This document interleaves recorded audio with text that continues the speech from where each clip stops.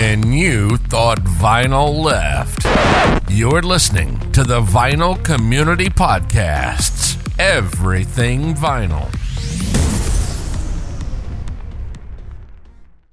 Hi, this is David Bianco. Welcome to the Safe and Sound Texas audio excursion here on the Vinyl Community Podcast. Today, I'm going to be going back in time, reflecting back on how I got into music and how I got into records, also known as vinyl, and why it's brought me here to 65 years of age and I'm still engaged in it. I never really thought about it a lot, but I reflected back and realized there was a lot of music in my house. Now, my parents weren't musical, but they liked to listen to music, and they liked to dance to music. They actually went to several couples' homes during the week and practiced and improved on their dancing. Now, I can't say that I remember a lot of times where they went dancing per se, but anytime there was a wedding or an event, they were always very good at dancing. So I was used to hearing music. And for me, I just grew up with it. And in listening to it, I got interested. And it was the early days of transition of rock and roll. I was born in 1957, and we know that basically rock started around 1955, so it was really around the early years. So when I got to be 3 or 4 years old, I started to be able to hear more and remember more, and I can remember very distinctly Ricky Nelson's Poor Little Fool song that came out, and I got into Ricky Nelson quite a bit, and in doing so, he was very popular and really brought about some hits when he moved from the Imperial label to Decca in 1963. And then in 1963, he had a few hits, and they were really important to me. And I remember getting those 45 RPM records, and they were late 1963. And unfortunately, in the U.S., on November 22nd, 1963, we had the tragedy of the assassination of our president, John F. Kennedy. And I can remember how quiet and somber everything got. And the house got quiet, and the music stopped, and life just really seemed to be on hold. Everybody seemed really, really numb. Thanksgiving, U.S. holiday, was right around that time, and nobody really talked. It was very much a time that I remember extreme sadness and trying to even understand it, and coming home from school early that day when it got announced on the system, the PA at the school, that school was going to be dismissed early, and why it was dismissed we didn't know until we got home. And so basically the country was in a funk, and music was something that really kind of was a back seat at that point. And the reason I bring this up is because on December 24th, 1963, that was the day that a DJ decided to play a song by a new group to the U.S. called the Beatles. And he played I Want to Hold Your Hand. And that basically opened things up, and people really had something that was a little bit joyful and a little bit up, and it was going to be Christmas, and it really opened the floodgates. Capitol Records in the U.S. had not planned to release that record until January of 1964. But because of the popularity that swept across the country on Christmas Eve and on Christmas Day, Capitol Records had to go into emergency pressing of these records, these 45 RPMs, and started to get them out before the end of the year. It was a tsunami of song that hit. And the flip side, I saw her standing there, also was played. So we had this 1-2 punch coming in from the Beatles, and it really lifted the veil on the country and the funk that was going on. And I remember the buzz around it. And, I can remember my parents reflecting on, oh, look at these kids with the long hair and, what is this about? And, a little bit of concern about what it was. But nobody could deny the music was uplifting and the music changed the subject a bit. And it really was the right thing at the right time in the right place. And because of it, it swept in the British invasion, as we all know. So artists like Ricky Nelson, a U.S. artist, really kind of went behind the spotlight at that point. And music from someone like that was totally overridden by what was coming in from Britain. So I remember very well the whole change that occurred, and when the record came out, and getting the 45. And at that point, I was like 7 years old, not quite 7. And the whole thing with Ed Sullivan is we all have heard the history of that and the craziness around it, and the whole. And then the movie came out, A Hard Day's Night, and everybody. I remember going to the theater, and it was just really high energy, like I could never really explain, but it was just there. And when people talk about the Beatles and their music and all, for me, it has this extra dimension of the reality of what it was when I was alive as a child and what the changes were that came about because of it. And so that part of the music has a much more indelible stamp on those of us who experienced it and those of us who had to live through the sorrow that we did in late 1963, and then the swinging of the pendulum in a positive direction because of music. So it's really kind of interesting in that regard, and the Beatles are looked at a lot, of course, for the depth of their work and the amount of records they came out with in a relatively short period of time, and their own songwriting, and that's all true. But for me, I always remember that shifting of gears that occurred essentially in the public and in the psyche of the country that occurred because of the Beatles' magnificent breakthrough that came in just when we needed it there at Christmas of 1963, and then in January and February February they came on Ed Sullivan, and the anticipation with the records coming out and the albums. It was just a tsunami. Songs were coming out from previous releases. She Loves You was knocked I Want to Hold Your Hand off of the top spot, and it had been released on a Philadelphia label earlier in the year called Swan. So, I mean, the Beatles had tried to penetrate through. They were on a label called VJ, which ironically is a label that was started in Gary, Indiana, where I grew up. And this label also brought us the Four Seasons back then as well. And so those records started to, flourish. And of course, there were all sorts of legal issues at that point. But you just have to, in a way, have been there to understand it. When you see the way the crowd reacted at the Ed Sullivan show, and you see the scene in A Hard Day's Night when the Beatles are running down a sidewalk next to a train station and all these people mobs are running after them. I was on a tour in the UK here a few weeks ago, and the gentleman that ran the tour, Richard, knows a lot about it. He was around back then, older gentleman, and this is what he does. And he said a lot of what they did was kept secret, supposedly, and yet a lot of people showed up when they were starting this filming, and it was very natural and innate what happened. And so this was really what was going on at the time, and it was more than just in the U.S., but certainly my experience is what happened in the U.S. and the way it changed everything. The music changed, the focus changed, the groups from outside of the U.S., especially out of Britain, became popular, and it was a situation where really things got energized in a new direction, and it really did help the country in so many ways.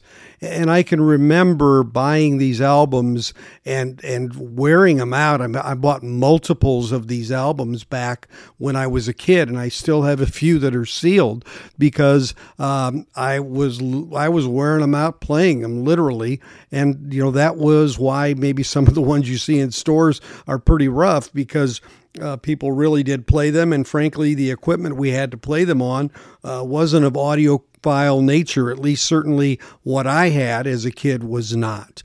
And so this music just started to really germinate, and as it did, I got more and more invested in it. I remember, getting Rolling Stones records, getting Roy Orbison records, anything that was in the top 10. I was really tied to the top 10/top 40. We had a local station in our town called WLTH in Gary, and we had the big station was WLS, which was AM 89 or 890 out of Chicago, which was really a big station nationally. I think you could hear it even down in Texas here at night when the signal was bouncing off the ionosphere. So, but they had a top 40, and, that was how I followed things. Singles were really big back then. The albums weren't as big. That started to grow as time went on. But everything that was marketed really was through the hits that were made, the charting that it did, and how it performed. And those were, in fact, the catalysts. There were a lot of groups that really had just one or two songs, but then had to go in and record other things to justify an album. So it was a totally different time in that regard. But it was very exciting, a great time to have lived. I was very young, but very engaged. And I knew at that point in my life what I wanted to be was a disc jockey. I always really had that as my goal because of my love for music. And we had a radio station in town, and I'd go stand outside the window where the studio was. You could literally see the guy on the air right there in front of you. And later in my years of becoming toward teenage years, I actually helped out at that radio station. But I hung around there, and I got to know some of the DJs, and it was just something that always was fascinating to me. And it also was something that I really enjoyed as it related to the music. Now, the music, of course, started to grow and evolve as the 60s wore on. And some of that music got into the psychedelic realm, and that was an interesting aspect of it. I can remember Incense and Peppermints by the Strawberry Alarm Clock on Uni Records. That was one. We Ain't Got Nothing Yet by the Blues Magoos. There were just certain songs. There were Chicago-based groups. The Buckinghams had kind of a drag, and Don't You Care. We had the New Colony Six out of that area, which was really big. We had the Cryin' Shames with Sugar and Spice. So, there was a lot of musical activity in the area and the region where I grew up.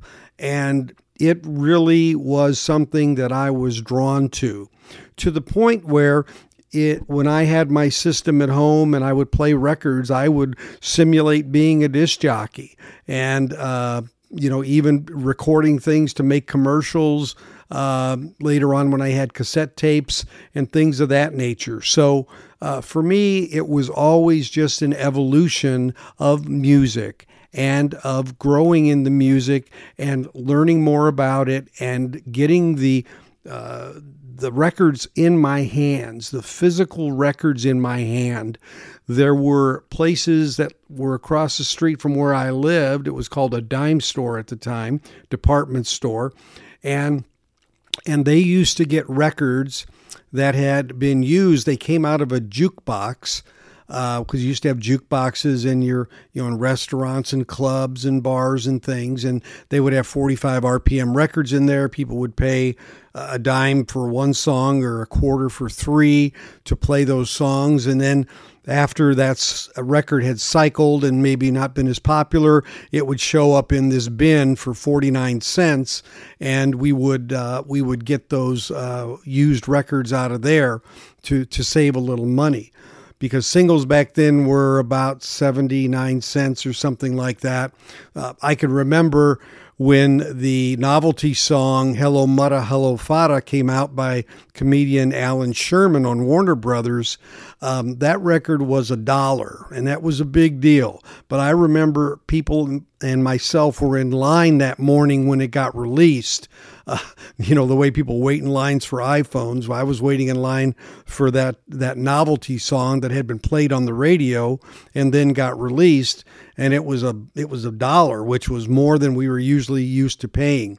So these are just memories that I have that are strong, and they really are part of the architecture of how I got to where I am in terms of music. Now, as groups like the Beatles evolved into music that was maybe a little more experimental, we would say, or a little bit out of the popish side, things began to change. A lot of the songs early on, you look at the 60s, you look at the Beatles' early stuff, and a lot of people's early stuff, those songs were, usually in the 2-minute range to 2.5-minute range. There's even a few Beatles songs that are literally under 2 minutes.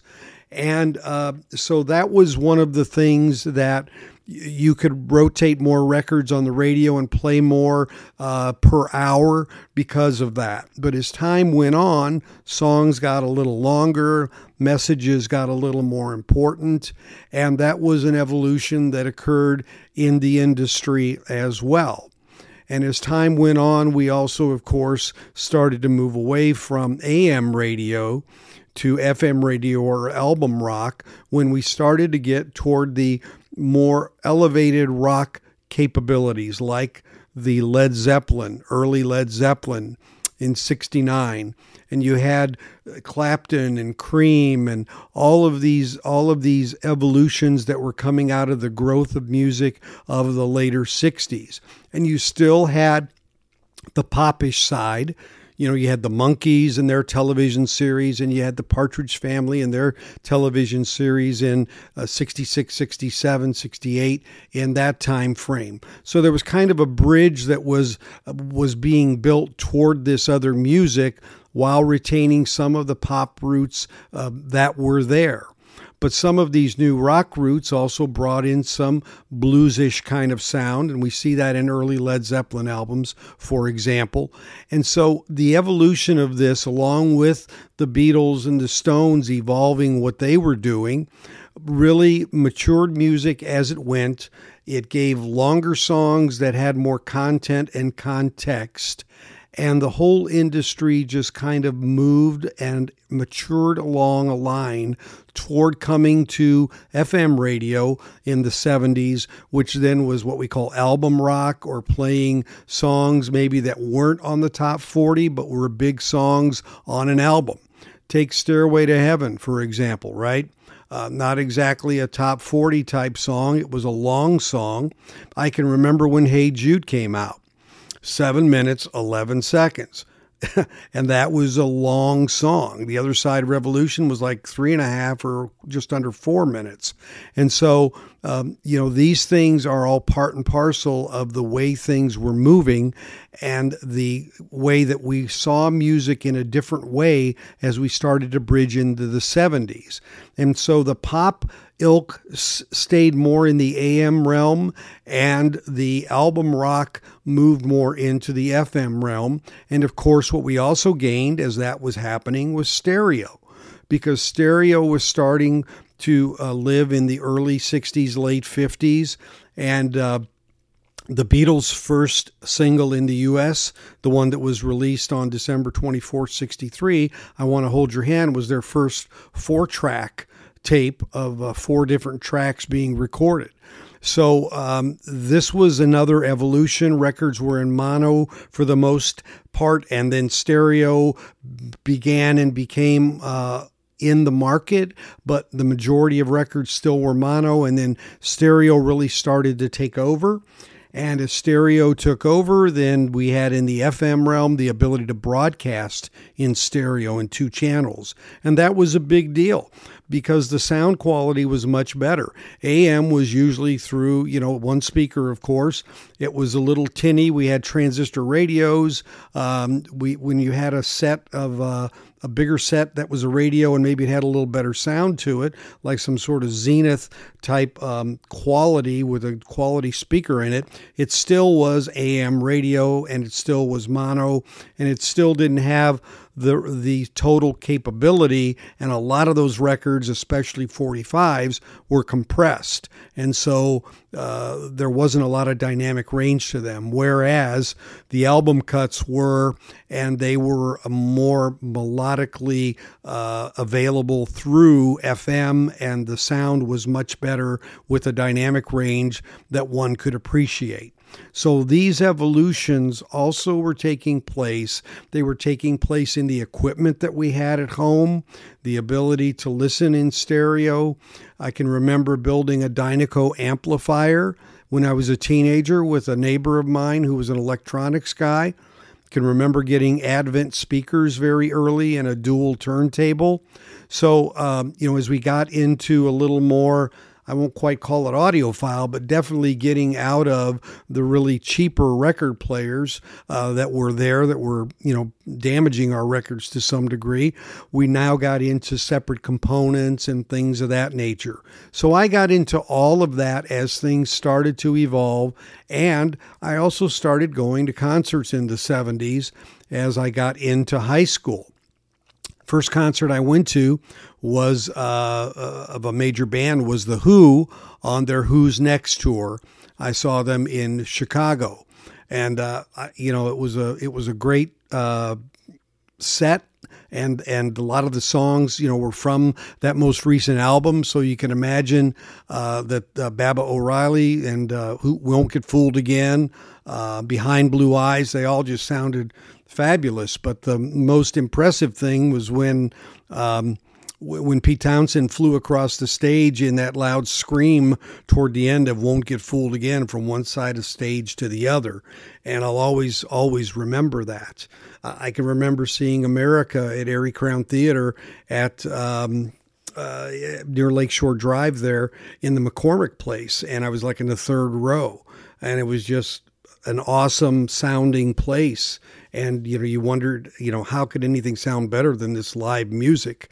So these are the evolutions that I experienced as I grew from, a 6-7-year-old kid starting to get records in 63, 64 and evolving through into the 70s. And that is kind of where I cut my teeth. I really enjoyed all of that music and stayed really up to date on it and spent just about all of my money.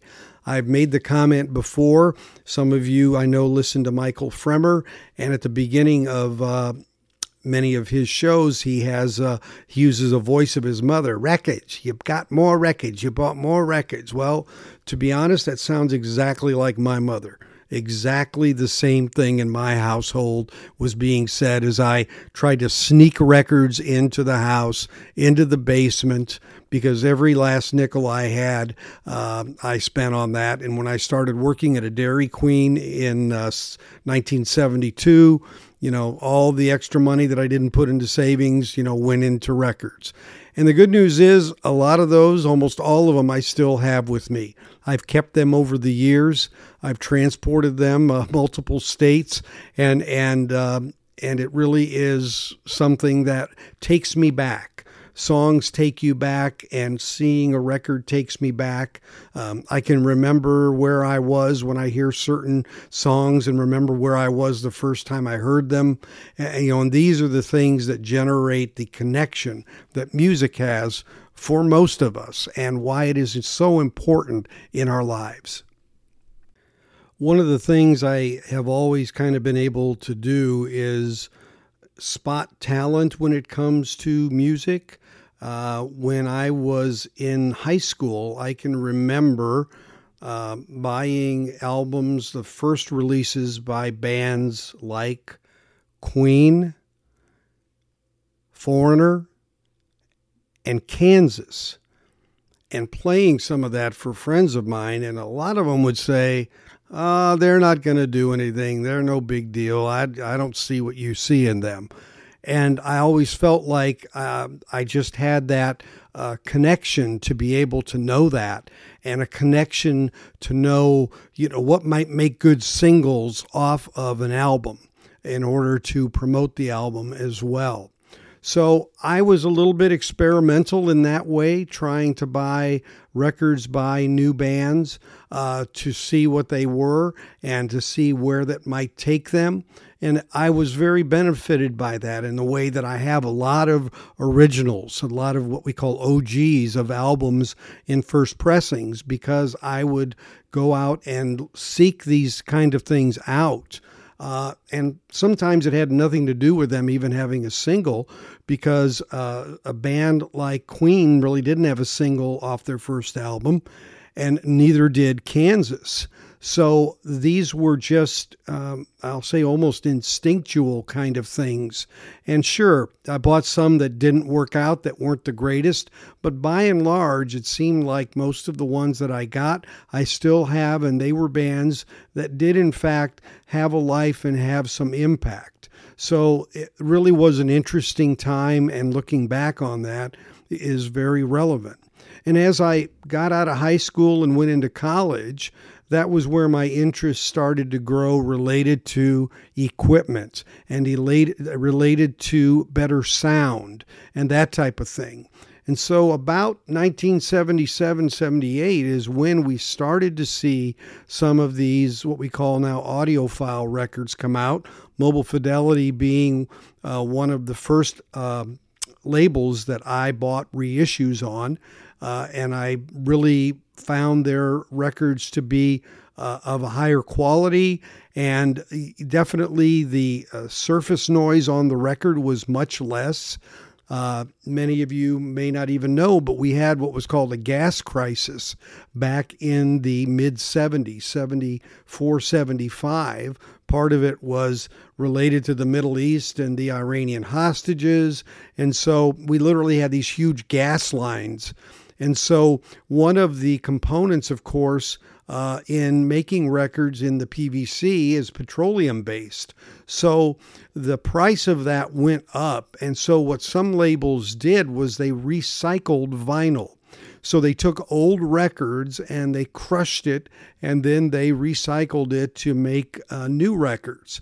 Unfortunately, when they recycled it, it also had the labels in there as well. So you would get a brand new record and you could see these little white areas in their splotches, and they actually were, in fact, pieces of paper, and they were ingrained into the mold and the record, and so it would cause a defect, cause potentially a skip, definitely cause a noise. So it was a great boon to have this virgin vinyl, super vinyl out of JVC, for example, coming out of Japan for these Mobile Fidelity releases that were coming out. And then there were other labels, of course, that were involved in releasing these kind of things as the 70s and early 80s went on as well. But I bought better equipment back then. I bought better records in terms of quality. I definitely focused a lot on my speakers and my cartridge for the turntable, because the speakers and the cartridge really, I found, make the most sonic difference in the sound signature in a system. And so getting those to be aligned better to what I really find to be a really good sound is what's important. I used to hang out at hi-fi stores. A lot of these hi-fi stores are the one that sold MoFi. It wasn't like I went into a sound warehouse or anything and bought MoFis. Generally, they were only sold through these dealers that had higher-end equipment at the time.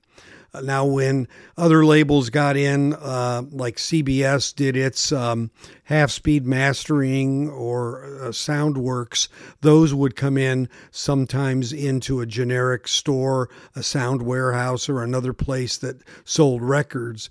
But a lot of these high-end records, so to speak, I mean, high-end, they were $17, where regular albums were like 8, so they were about twice the cost. They would only be sold mainly through these dealer outlets that were selling higher-end equipment.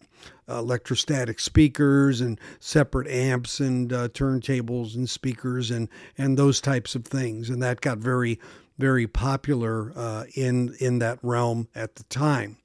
And so going to these higher quality vinyls gave me a better appreciation for the music. And I always, I talked about wanting to be a DJ. Well, when I was in college, I actually was a DJ at the college that I went to, and also had some experience outside of it at a major station in Chicago, which was an oldies station at the time, played 60s music. So I lived that dream a while, but financially it really wasn't working out, and I had to kind of say, well, I've got to put on my big boy pants and kind of get a different kind of job and make more money. But it never turned me off to the music and to the equipment and to doing things that I really enjoyed in that arena. But at the same time, I did have a chance to live that life. I did have a chance to live in that, and it was very rewarding in some ways and challenging in other ways. I believe that for me, it was something that tried my moral compass a bit, because there were things going on to try to get music on the air by certain labels and things of that nature. And it really was a time where problematic things were happening in that regard, and there also were other influences from the outside that were coming in that weren't really the direction where my head was at. And so I just kind of had to make a choice there. But the good news is I was able to keep up my hobby. I was able to work in a way that I earned more money so that I could, in fact, invest more in records and the equipment. And it really brought about an interesting time for me, because it really took me from being just a general consumer into more of, I don't want to use quite the word audiophile, but I was definitely getting equipment that sounded better and getting pressings that sounded better. And that became kind of the new next step for me as I got into the 80s. Of course, the 80s also brought with it the compact disc. And a lot of what was going on in the industry really pushed the compact disc, partly because, of course, you could get more time on a disc than you could on two sides of an LP. You didn't have the issue with surface noise or skipping pretty much or anything, although a CD can skip, but generally not. And so I did, get a little bit on that bandwagon. I never abandoned vinyl, but I did get on that bandwagon, bought a lot of CDs, and really got into that particular domain as well. So, regardless of what the media was, I got into cassettes in the 70s as well, but more for recording than it was for purchasing albums on cassette. I didn't buy albums on cassette very much at all. I would buy them on an LP, and then I would record certain songs off of it onto a cassette and create what we used to call a tape mix, right? Where you mix different songs onto a tape and, have that kind of continuously going. And it was a big thing with, guys would make mixtapes and give them to girls and try to impress them and those kind of things. So it was a whole genre that went through the 70s with that before the CDs came about. And once the CDs came about, that really started to be the death knell to vinyl because they had portability, which was really nice because albums aren't the most portable things in the world. They could play on portable players and be taken with you very easily. Eventually, they got into the cars as well. I can remember owning a Nakamichi tape deck, and it was the head unit that went into the dash was actually just the cassette bay, and this bay would pop out, and you would drop the cassette in it and then push it in. The actual electronics and the AM FM tuner and everything else for it was in a separate box from that unit, because that unit was all about the cassette and the motor. The heads on that tape unit literally moved up and down as it started to read the tape to get what's called a perfect azimuth alignment. I mean, I remember this tape deck for the car was $1,200, and we're talking in 1982, 81, in that time frame.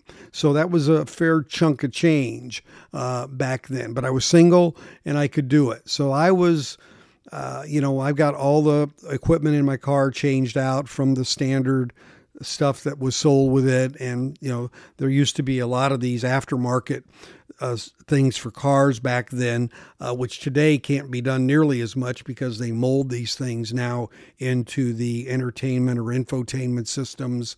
But back then, that was a huge industry to change out your radio and put in a cassette, add speakers, add a power amplifier, add a subwoofer.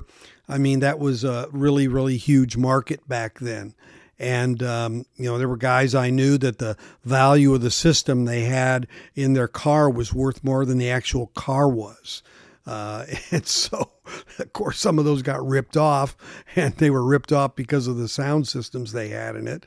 So, yeah, I had to have an alarm system in my car on top of it because of that Nakamichi, which I wish I'd never gotten rid of it, but I did. But it was a very unique. It could rewind a 90-minute tape in about 24 seconds, if I remember right. I mean, it had a huge flywheel for the motor, and it would just take off and you could hear it.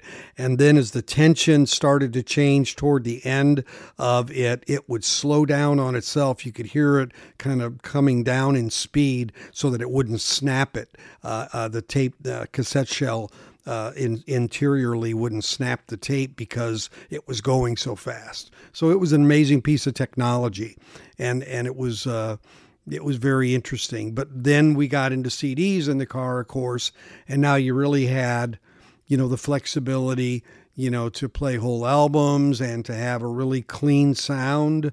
I mean, the cassettes would reflect whatever the vinyl had. So if the vinyl was a little noisy, then the cassette would have that as well. Even with Dolby, it still would have some of that inherently with it. So the CDs brought about a cleaner sound, but somewhat digitized sound. The early days of digital were not as pristine and accurate as they have gotten to be over time. And so even though I bought a lot less records from, let's say, the later 80s on because they weren't available, I never got rid of my collection. I bought more CDs during that time. And it wasn't really until the resurgence of vinyl in the 2000s that, I started to go back and bring out my turntable and use it. So there was a quiet period there with vinyl that I had in my life. But again, the music always stayed, and it always was there in one media form or another.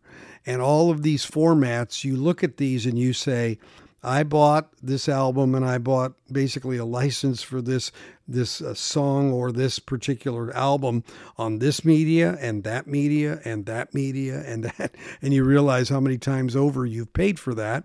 But, we have that today with reissues, and we have it with high-end records that we buy, and then, maybe we bought a better copy of it.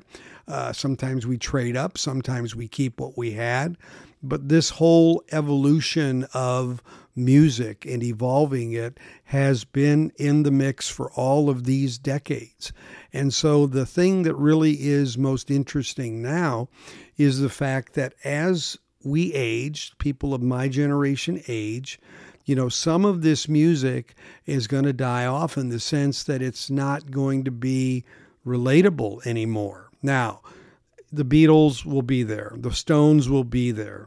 Led Zeppelin will be there. Pink Floyd. I mean, but there are other artists, some of these artists that had hits in the 60s, even those that maybe had, more than one hit and weren't just a one-hit wonder. but they are, going to go by the wayside. The Four Seasons, Bobby Vinton, just to name a few that just come off the top of my head. People aren't going to know who those people are, and that's just part of the evolution of music. But it all makes up where we got to in terms of evolution and bringing music through the decades in different forms and in different fashions.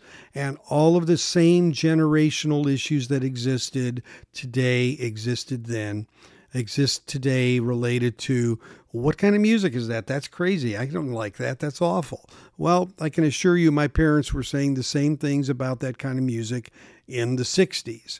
No doubt about it. I mean, the whole free love. I mean, a lot of the music that I listened to back then, when I listen to it now, I had no idea what those lyrics were about. And now they make me blush a bit in some cases, but I had no idea as a kid what I was listening to, what I was singing, what it meant. Gary Puckett and the Union Gap was a group. They had a woman, young girl, get out of my mind, lady willpower. I mean, these were songs about things that I really didn't understand or know. And so these things continue, albeit maybe in a little more overt verbal fashion these days, but it still is something that the music is a reflection of life, and it is a reflection of the time to some degree, and it provides that imprint that exists over time. And just like with paintings and things, some survive the generations and the centuries because of them being so majestic, the Mona Lisa or other things like that. So it's the same way with music. So music is a bridge.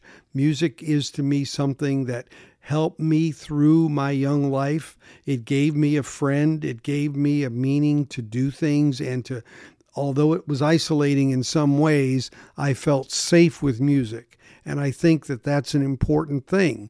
Music was kind of my best friend, and music also related to my friendships. The people that I got to know generally were people who liked music as well.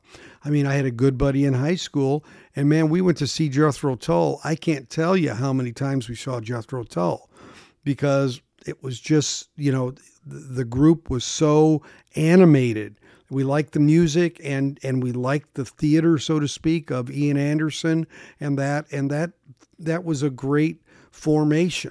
June 1st, 1975 was the day I graduated high school. That night I was at a Chicago amphitheater to see Chicago and the Beach Boys together.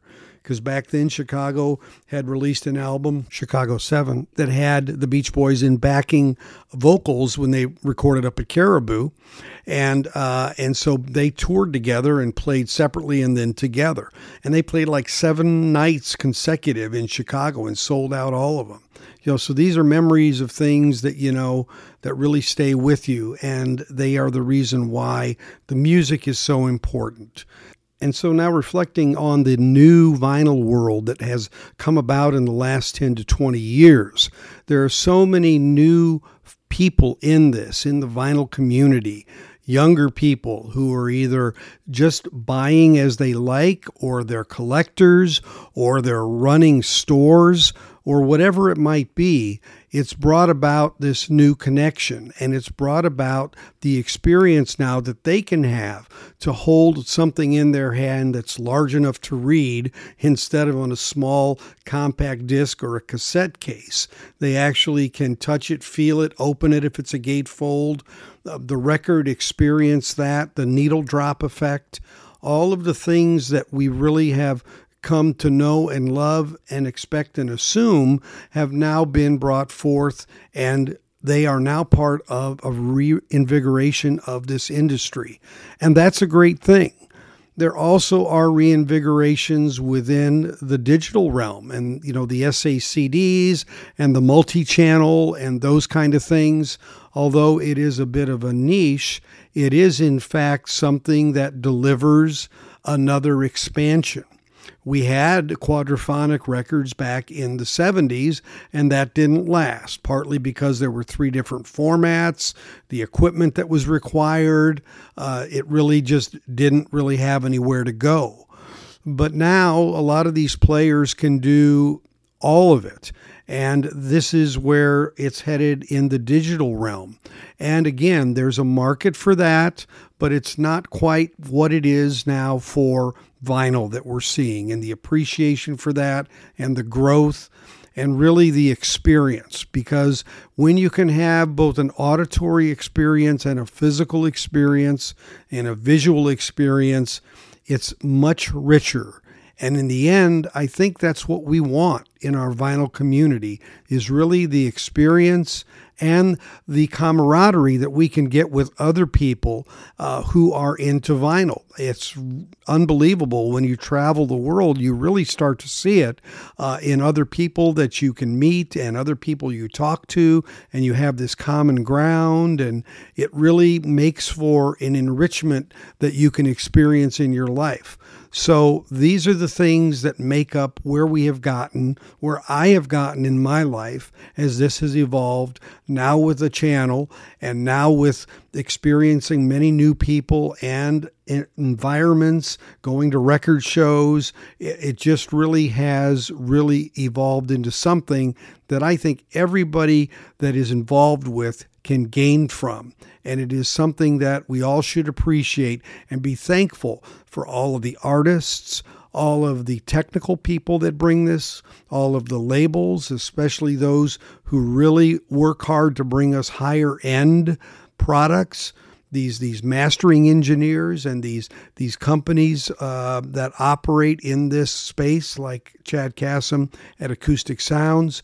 We need to really recognize that is in fact elevating the industry, and as the labels can provide the content and we can have quality coming out of them, which is a challenge.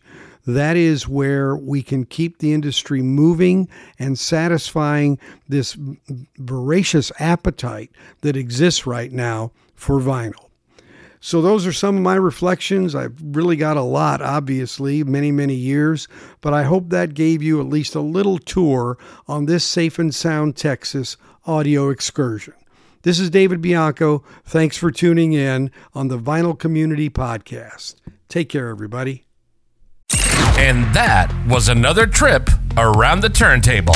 Thanks for listening to Vinyl Community Podcasts.